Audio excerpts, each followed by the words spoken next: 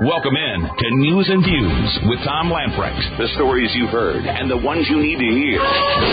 Shots fired! Shots fired! Covenant Christian Schools. A 28-year-old former student Opened fire. We know that she was armed with at least 2 assault-type rifles. As a nation, we owe these families more than our prayers.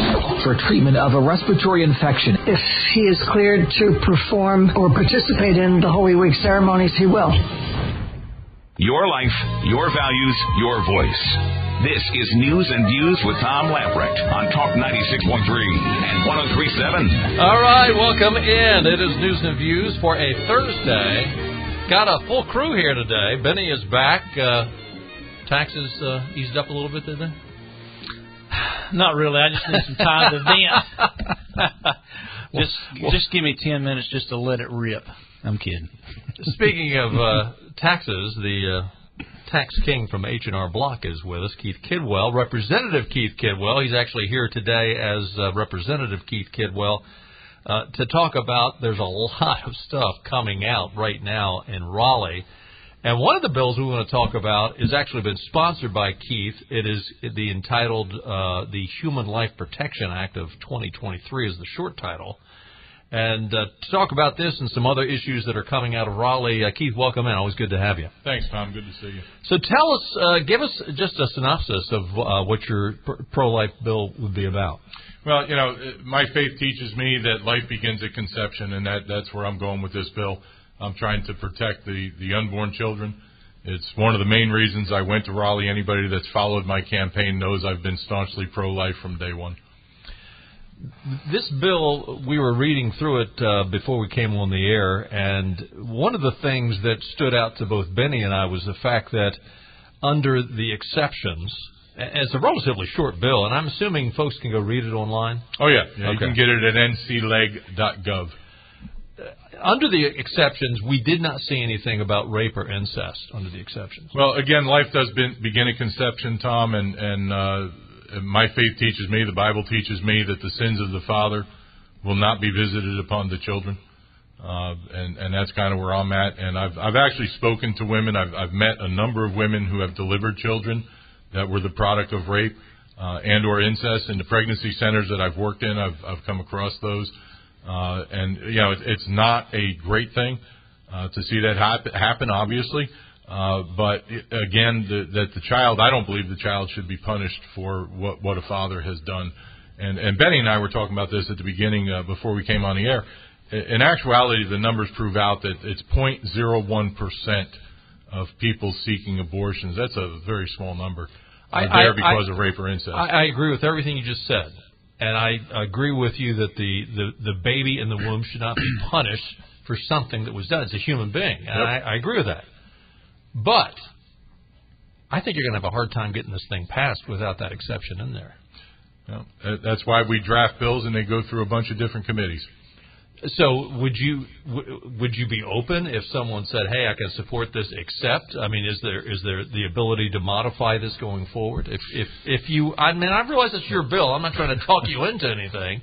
I'd like to see the bill passed, but I look at it and I think to myself, you know, I'd rather see a pro-life bill that will save some and pass than a pro-life bill that would save all and fail. So the reason I dropped this bill when I did, Tom, is I've been waiting. I've been told for 4 years that if we get the majority, we'll run pro-life legislation. In the 4 years I've served in the General Assembly, I've submitted a bill very similar to this each time, and nobody ever seemed to care before. It would never move. Okay?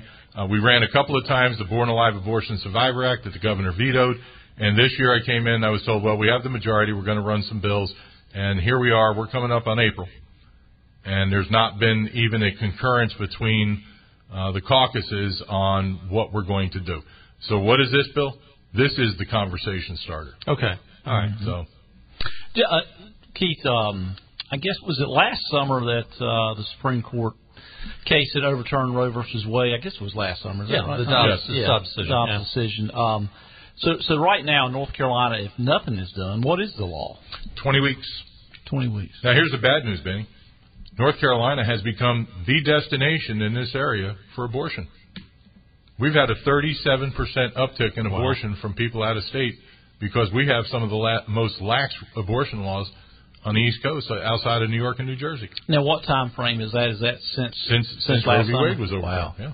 Just because the other surrounding states are, in other words, if a woman is pregnant at 18 weeks, she couldn't get an abortion in adjacent states, but she could in North Carolina? Correct.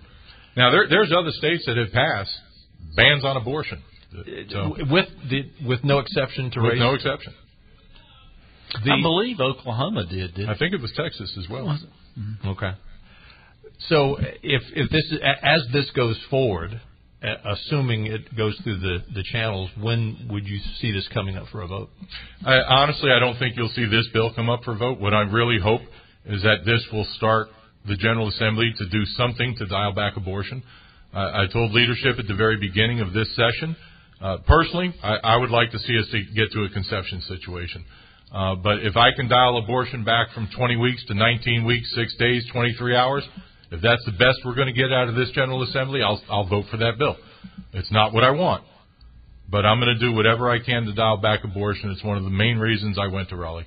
And by the way, I can echo what Keith said about his pro-life stance. He's been very involved in the pregnancy centers down in Washington and the pregnancy center in Washington, which is connected to the one in Greenville here, and done a great job. Thanks for introducing this. Thanks for getting the conversation going. If you got time, let's talk about a few other issues. Sure. Before we leave that, I think that is the key. I mean, just before we went on, it's kind of apparent that we might have some differences in what we would want to see an abortion bill look like. But I applaud you for getting the conversation started, because if a shot's not fired, then the issue's going to never be taken up. That's exactly right. I've seen it stall long enough. I've been told too many times on too many issues, when we get the majority, we're going to do this and that, and I'm not going to wait. Let's put the pedal to the metal. Let's do something, and hopefully this works. We'll see what happens. So yesterday, the North Carolina House leaders unveiled their proposed state budget. Cooper will be under some pressure to sign the final version if he wants to see his Medicaid expansion go forward. Some interesting things in this bill, some positives if you're a state employee or a teacher listening in. State employees will receive pay raises of at least 7.5% over the next 2 years. Teachers will receive just north of 10% over the next 2 years. State highway patrolmen will receive an 11% pay raise over the next 2 years. These are nice competitive increases. I'm assuming that I saw something today. I think there's a vacancy rate in state employment of 23%. Is that sound right? It's coming up on 25%. We've had presentations from agriculture, from insurance. All of the departments are suffering. But, so is just the business side of hiring people. I know, Benny, you own a business, and I know that we're having a difficult time trying to find employees that want to work. I think part of that problem is when you're giving everything away for free, why go to work? Yeah, and every profession, you called it. Whether you talk to engineers, accountants, lawyers, physicians, there's such a big gap in that, the war gap. Oh, my goodness. Baby boomer gap. Yes. So many of them have been retiring, and that the generation right behind them, which is, I guess, basically my generation, there weren't enough of them. And that's part of the problem. Well, that is part of the problem. But when we do things like we just, not we, because I voted no, pass Medicaid expansion, that's one of the discussions we had in caucus is you're incentivizing not working. And when you incentivize not working, guess what's going to happen? People are going to not work. Well, we've seen a lot since March of 2020 when people kind of got used of not working and getting a check sent to them. It's kind of hard for them to get back in the workforce. And they won't come to work. They literally won't come to the office in some cases.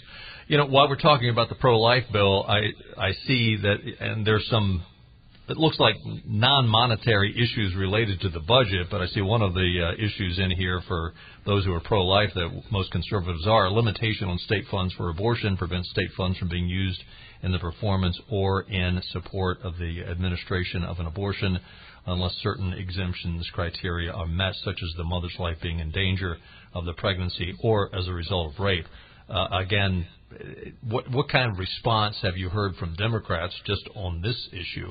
Quite honestly, the budget just came out. We got it. The general population in the General Assembly got the budget the same time it went public. It's been an appropriation. So they're just now digesting it. Yeah, it's not been digested yet. Quite honestly, I'm in the finance side. We look at the full package. We delivered our budget to the appropriations chairs about a week or so ago, and we'll sit down on Tuesday.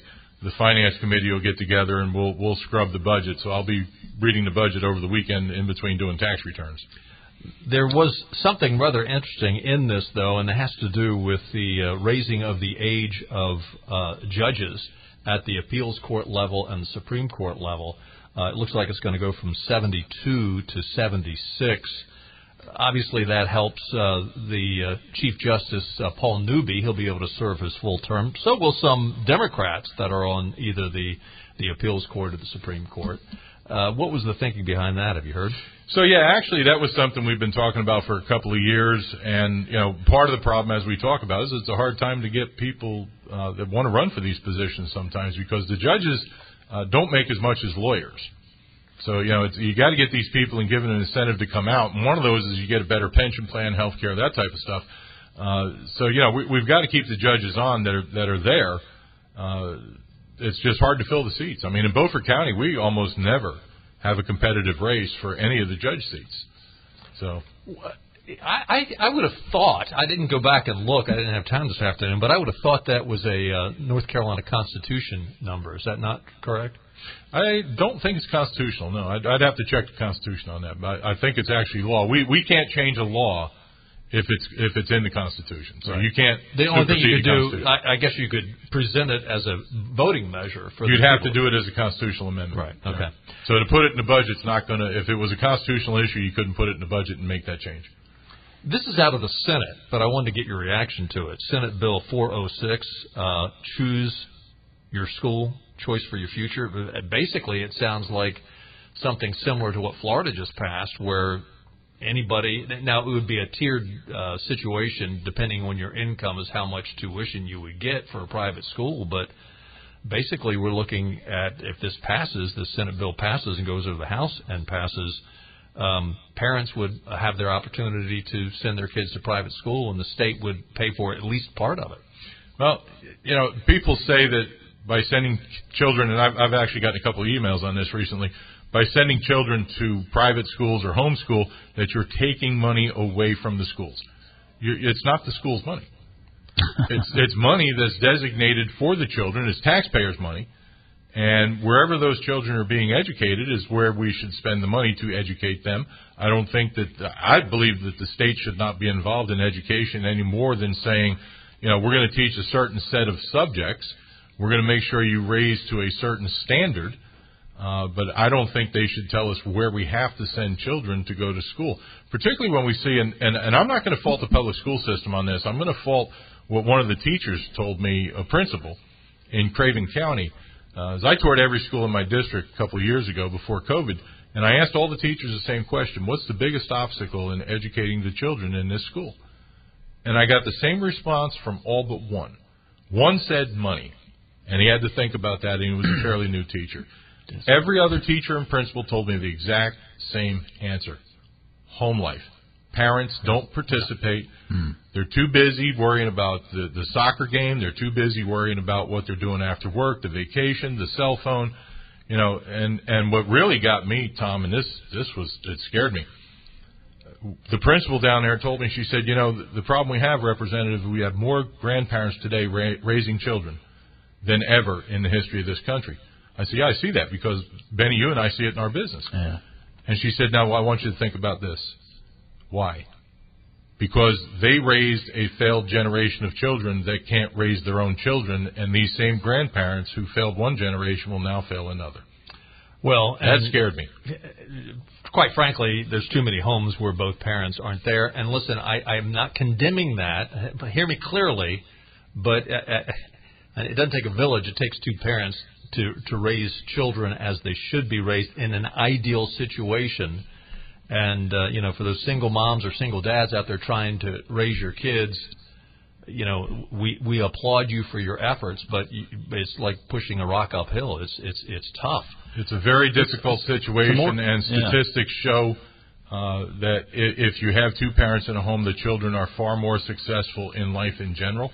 So, that really is the ideal situation, and I think that, we need to strive toward getting to that destination. And, going back to the dollar amount of this, it looks like, I'm just glancing through it real quickly here, but it looks like the most a parent could get for their child if they were on the lower side in terms of income would be just over $7,400. If you're at the minimal amount, it would be just over $3,300, which I'm pretty sure, I'm pulling from memory here, but I'm pretty sure both those numbers are less than what is being spent on a child's education right now that go to a public school. I know in my district it's around $15,000 per child. Wow. And that doesn't count capital expenditures. No, that's the cost of education for each child. Right. So we're looking at half. So those people that would say, oh, you're going to take money away. No, you're actually going to have more money to spend. Now, granted, it won't. Those funds won't go to the public school system, the government school system. But there's, it's for the taxpayer. This makes a lot of sense. Yeah. Before we leave the budget, I'll be run out of breakfast tomorrow morning if I don't ask you this question. Because one of my friends is a retired school teacher. What was in the budget for the retirees? Any change in their amounts? So I believe what they had on that, Benny, if I recall correctly, was a 1% COLA, a true COLA, not the bonus that you've seen in the past. And one of the things that I found interesting, I went to the treasurer's office and asked them, what type of retirement plan do we have for the teachers? And it's a defined benefit plan. So you know what that means. Yeah. Defined benefit plan means when you retire, your pension is set at, let's say, and I don't know the number, let's say it's $2,000 a month. That's what you get, is $2,000 a month. It's not designed to change in the defined benefit plan. In a defined contribution plan, it will change based on the performance of the portfolio. So technically, I think part of the problem is we started, and if I remember correctly, it was under Bev Perdue, that they started with these raises that they were putting into it that were above and beyond even the performance of the plan, and we kind of got used to that adjustment. And I'm not saying that's the way we need to continue. What I am saying is that's the way the plan was originally set up. Yeah. So we would have to rethink the whole plan to constantly put raises into the retirement program. When I talk to people about this all the time, I mean the only people that have defined benefit plans now are governments, and I mean very, very few people in corporate America. I mean it's probably 10%. Yes. And it maybe at best now. And when these things were designed, just like Social Security, they designed when the life expectancy was 64, 65 years old. That's correct. People would work till they were 60, 62, 3 years old. They lived 3, 4, 5 years and they die. Okay. A prime example, and I'm glad she did, but my grandmother drew federal retirement longer than she ever worked. Wow. And she lived to be 97 years old. I mean, the numbers I'm a math guy, you're a math guy. It's hard to make I'm not a math guy, and I can still figure that out. It's hard to make those numbers work. It really is. Yeah. Well, when I look at the defined benefit plans, and I know you see this in business as well as I do, you have people with these plans, they come in year after year, they're getting to the penny the same money. Yep. It doesn't change because when you go out on retirement, that's where it is. That's where it was supposed to stay. There's, by the way, we're talking to Keith Kidwell, Representative Keith Kidwell, on some of the things that are being passed and some of the things out of the budget. Two things that are interesting, I thought, that you're taking away from the governor, the transfer of the state crime lab to Independent State Bureau of Investigation, also making the State Bureau of Investigation an independent department, taking that away from the governor's oversight, it looks like. And the charter school, there's some changes there. The budget would take away the State Board of Education's power to decide on charter school applications. It would be handed over to an agency or an advisory board that would be reviewing North Carolina charters. But, right now there's a lot of people that are saying what you talked about in terms of tuition for private schools. The charter schools are sort of in the same predicament that the public school system has decided whether or not they will live or die, and now they're saying, I look at it as that's a little bit of a conflict of interest. So I guess with this change, they'll be somewhat independent. It would make it independent, and the good thing about that is we've seen the success of the charter school system. They tend to produce a much better quality student. They tend to do it for less money. It's a very good program. I'm all in favor of it, as I am, independence on schools, whichever way parents want to go. You also have a out of the budget bill. I'm trying to figure out what part of it is here, but you're making it easier for parents to challenge unfit school materials. I mean, we've seen a lot of books in the in the school libraries, and we've had guests in here talking about parents going and protesting certain things that contain what is equivalent to pornographic material being exposed to minors, and it looks like you're making it easier for parents to protest that and do something about that. As it should be. I know one of my counties, the school board, would not even allow the parents to speak on any item that was not on the agenda. And that's pretty common. That's not what America is. You have the right to redress your grievances with your government, and it doesn't have to be on their agenda. And in actuality, I had contacted that school board and let them know that if they didn't fix that, I would. Yeah. So. The other thing that was interesting, too, related to education is you're going to beef up. There's the Protect Our Students Act that basically you're coming down with a hammer on any teachers that have an illicit sexual relationship with students. That was a bill that Representative Torbett and I wrote, and it puts a very heavy hammer on people who sexually abuse children in the schools. I tell you what, I probably haven't even touched the tip of the iceberg. You have not. But I've been busy. You've been busy, and I didn't. I feel it. I mean, I might not dot every I and cross every T, but boy, the direction you're taking this is keep up the good work, brother. I'm impressed. This is great stuff coming out of the North Carolina legislature. I mean, as much as we look at what the government is doing, governments are doing. And the most part it seems very distasteful to the average citizen. This is some good and much needed stuff. Is there anything else that I haven't touched upon that you think needs to be brought up at this point? Well, when you get down and dive into the budget, you're going to see that there are, and we'll really codify this next week in finance. There's going to be some significant tax cuts coming through. We're looking pretty well across the board tax cuts. We're also looking at funding many more projects than what we've been able to do in the past. So, with the management that we've done in the General Assembly over the last several years, a little over a decade now, we've turned this state around from we were just in a poor situation. Our teachers, let's go back there. Our teachers were some of the worst paid in the east part of the United States. In our district, which is southeast, they were at the bottom. Yeah. And we were very quickly approaching the top. During COVID, we took a little bit of a backslide, but now we're going to try and pick that back up and get it where it needs to be. And we need to do this. You've seen it, Benny, running your own business. We've had increased pay in my office for the payroll type staff, not the commission people. When prices go up, they get a raise. But my payroll staff, the hourlies, I've had to raise wages about 40% in the last year or so. So as a state, we're going to have to be able to look at that and say, how do we keep up? We can't continue with 25% of our staffs almost across the board missing. One other quick question Benny's got for you. And I think it's originated in the House, the gun permit bill. What does it do? What changes, and when does it go into effect? So it's in effect. Oh, it's already in effect. I mean, I know it passed. Yeah, we overrode the governor's veto at 9:35 yesterday morning. It went into effect at 9:35. Oh, wow. So, yeah, and what that does, so let me clarify that because there's a lot of confusion there. It does not say you do not have to have a background check. What it does is it says you don't have to take a half a day, go down to the sheriff's department, fill out the paperwork, go through the whole process, then go back down 2 weeks or a month or 2 months later, pick the permit up, and then go purchase your firearm. It requires a NICS background check at the point of sale. So it's just as secure as what we've been doing in the past. It's exactly what we do and have done for years with rifles. Mm-hmm. How instantaneous is that? I mean, it's literally instant.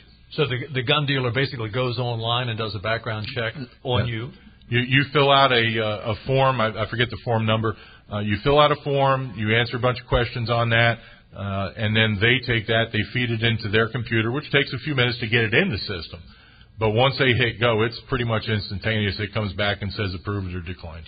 And also in this bill, you can now carry if you have I guess you would either have to carry it outside, or if you had a concealed carry, you could take a weapon inside a school building if it is being used for a church service. If it's being used for a church service, not during any school function. Okay. So let's look at, I know St. Peter's here in Greenville has a school with the church. Right. Same property. So right now that would have been illegal to carry a firearm in there on Sunday into the church building because a school occupies the same building. So as long as it's not being used as a school or extracurricular activity as a school, then if you have a concealed carry permit, and if the building does not post no firearms permitted. So they can actually put up a sign that says no firearms, and it would be the same rule that applies anywhere else. Because prior to this bill, as I understand it, if you had a church and school on the same campus on Sunday, nothing going on in school, you couldn't have one in the church. That is prior correct. To this bill. And where that was also a problem, Benny, is they couldn't even hire armed security guards. Right. And put in there. Did that affect private schools? Like you said, St. Peter's, did that law previously, it didn't matter whether it was a public school. It doesn't matter private or public. It's school. Now, can a public government school put up a no arms, no pistols, no guns allowed sign on the door? This doesn't change for the public schools. This was only for the schools that are... Okay. Yeah, it's only for schools affiliated with churches, so the public schools wouldn't be involved in that at all. And didn't it also have some money? Some money's going to be available for training for safe storage. Yes. So what that is, it's to advertise safe storage, to let people, to inform people and educate them on what the safe storage of a firearm should be. The stuff that I've seen with people, they leave them laying in the car. It's on the seat next to them. They get out of the car, they forget it. You can see it in the window.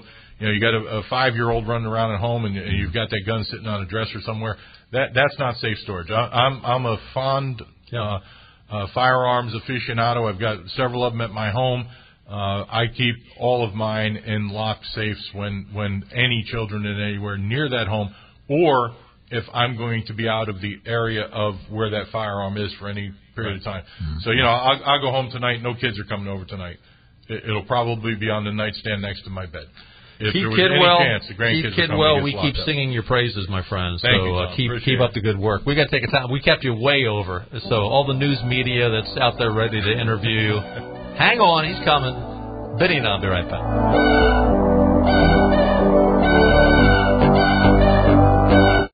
Get the information you need here to be informed and stay informed. What's a song in this heart of mine? Puts a smile on my face every time, 'cause I love a rainy night. We are running late, but real quick weather forecast. Sunny tomorrow, some clouds, some sun, high of 75. All in all, not bad. Tomorrow night, low near 65 with overcast skies. Saturday, it looks a little iffy. Windy and showers in the morning. Thunderstorms late in the afternoon. Storms could contain strong gusty winds, a high near 77. So, half the time between now and Sunday will be pretty nice. Weather brought to you by our friends at the Ironwood Golf and Country Club. As the weather gets warmer, life gets busier, and you deserve some time to relax and have some fun. Ironwood Golf and Country Club invites you to become a member, make new traditions with your friends and family on the course, in the pool, at the courts, or while enjoying a meal with beautiful views. Ironwood offers a variety of memberships with no initiation fee required. Contact Membership Director Jenna Doyle. Become an Ironwood Golf and Country Club member today. Her number is 752-4653, extension 202. And remember, when you join Ironwood, you're also automatically a member of the Beaufort Club in Beaufort, and Compass Point Golf Club and Magnolia Greens Club located down near Wilmington. So, again, her number, Jenna's number, 252-752-4653. It is the Miracle Maker Marathon with music. I screwed that name up.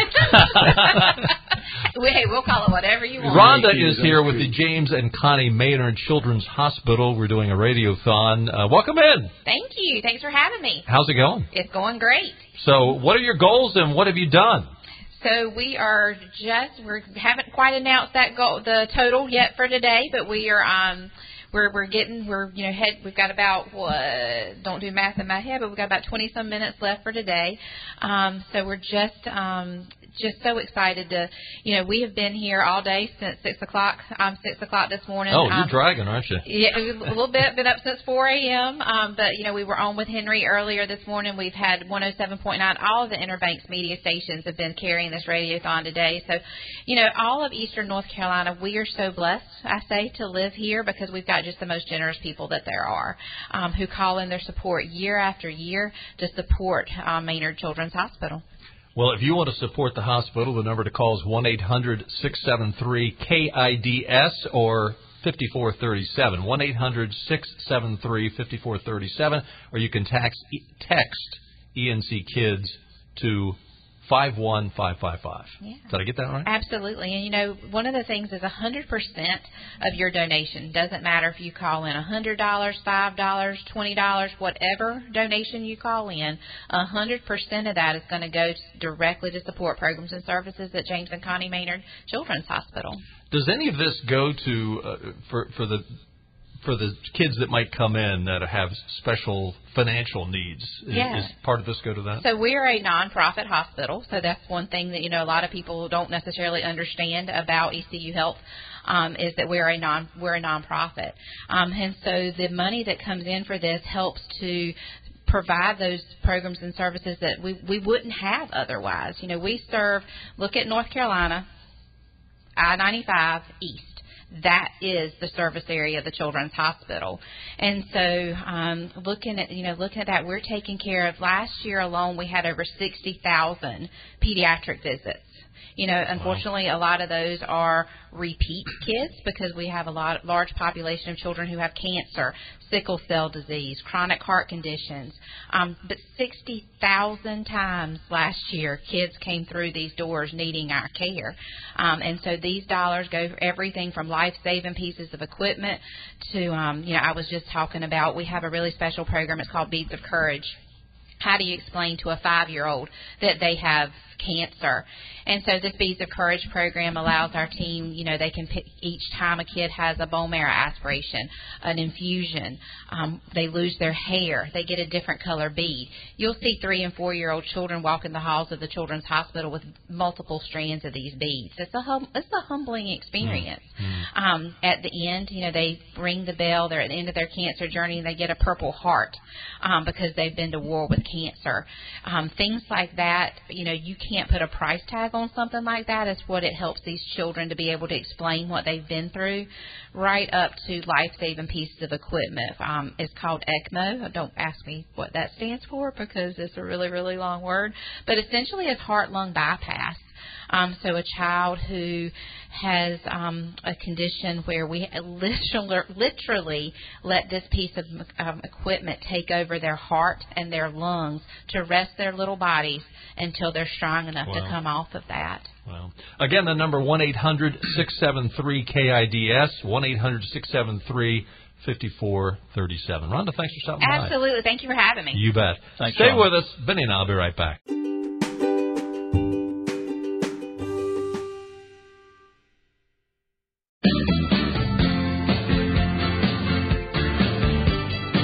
I'm always reluctant after being here 37 years to tell people what the American people think. And I don't. I can't swear I do. I know what I think. I think I know what they think, but I'm not sure what they think. This is Eastern Carolina News and Views. Welcome back in. Literally just in, former President Donald Trump has been indicted, possibly as a part of the Manhattan District Attorney's Office year-long investigation into hush money payments. The charges stem from the $130,000 hush money payment then-Trump lawyer Michael Cohen made to adult film star Stormy Daniels. This out of Fox News, whose legal name is Stephanie Clifford. In the weeks leading up to the 2016 presidential election, in exchange for her silence about an alleged sexual encounter with Trump in 2006, federal prosecutors in the Southern District of New York opted out of charging Trump related to the Stormy Daniels payment in 2019. The Federal Election Commission also tossed its investigation into the matter in 2021. Bragg, when he took over as district attorney in January of 2022, stopped pursuing charges against Trump and suspended the investigation indefinitely. Prosecutors Mark Pomeranz and Carrie Doon have been leading the investigation under former DA Cyrus Vance, submitted their resignations after Bragg began raising doubts about pursuing a case against Trump. Trump earlier this month cited reports which were based on what he called illegal leaks.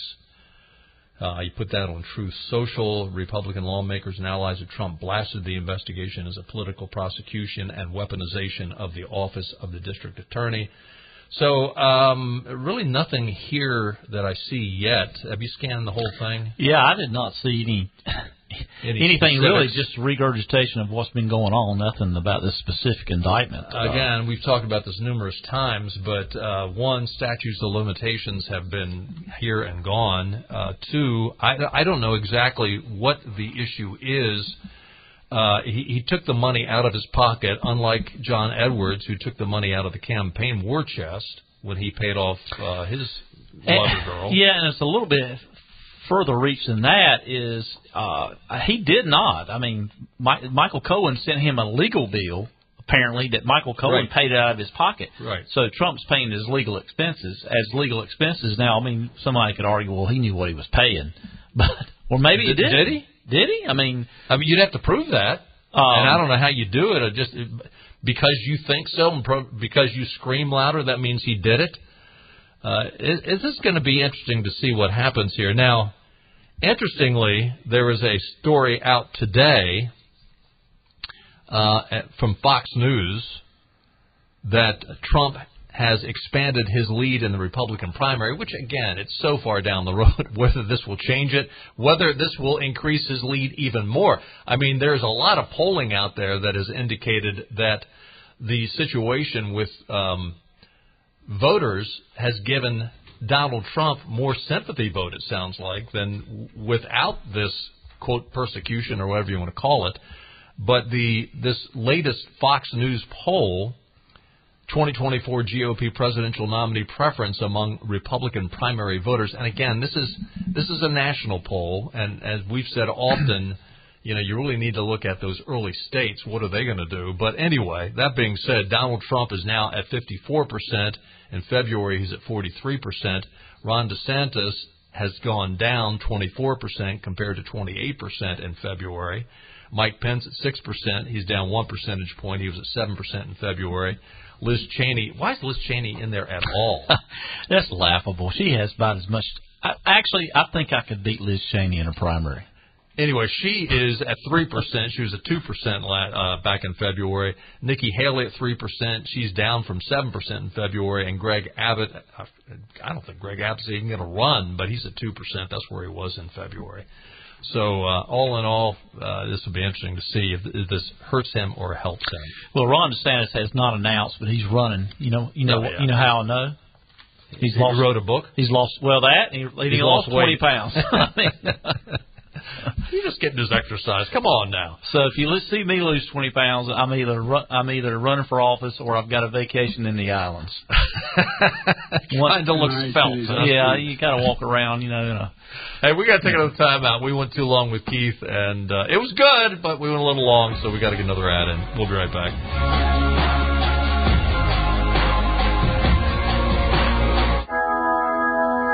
Don't ever let me see again in life those Republicans talking about anything. These are demons. More news and views on Talk 96.3 and 103.7. Welcome back in. Point of personal privilege.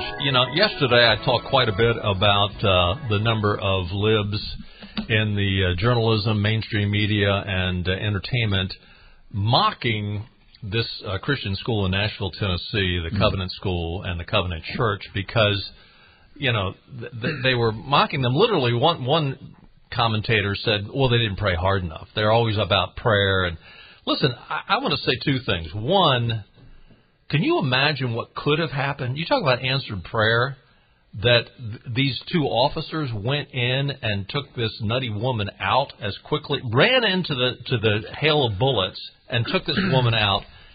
how many dozens of kids could we be mourning? I mean, the 3 that were lost and the 3 adults that were lost, it's a terrible, terrible tragedy. I don't want to make light of that. It's terrible. But when you stop and consider what might have happened, I'd say there were prayers answered. Absolutely. And people all the time, they run down law enforcement, they run down first responders or whatever. And there's there can be bad apples in every profession. Right. But with law enforcement, people got to understand that these are people that choose a career that when there's danger, they run towards danger instead of running away. We're trained as humans to run away from danger, and they run to it. And these guys... Well, and kudos to these guys, and kudos to the Nashville Police Department. Remember what happened down in Parkland, or Uvalde, where they sat outside for an hour and basically said, don't go in there, you might get shot. These guys ran in there. Yeah, they didn't know what was around the corner. I reviewed a video with a friend of mine that's had a lot of training in the military, and he said it was like textbook, the way they pulled that off. Yeah. Well, it was impressive. Now, this 28-year-old woman, this is just my casual observation. I'm no genius at all, and I'm not trained in this, but looking at what she did, this certainly appears to be suicide by police fire. Well, it's going to be interesting if they release the manifesto. Why haven't they released that yet? Well, I guess they got to redact things that's not politically correct, probably. Bingo. Yeah. If somebody else had said, this would have a whole different look to it if this was a MAGA Republican that went into a mosque and shot up people. The fact that it was someone who was part of the transgender community. Anyway. I just want to say that, prayer works, and keep praying for the folks down in Nashville, Tennessee, and especially the folks involved at Covenant Presbyterian Church. Our thanks to Keith Kidwell, and don't forget to call if you want to support the Children's Hospital, 1-800-673-5437. We'll do it again tomorrow at 5 o'clock. We'll see you then. Bye-bye, everybody. All right.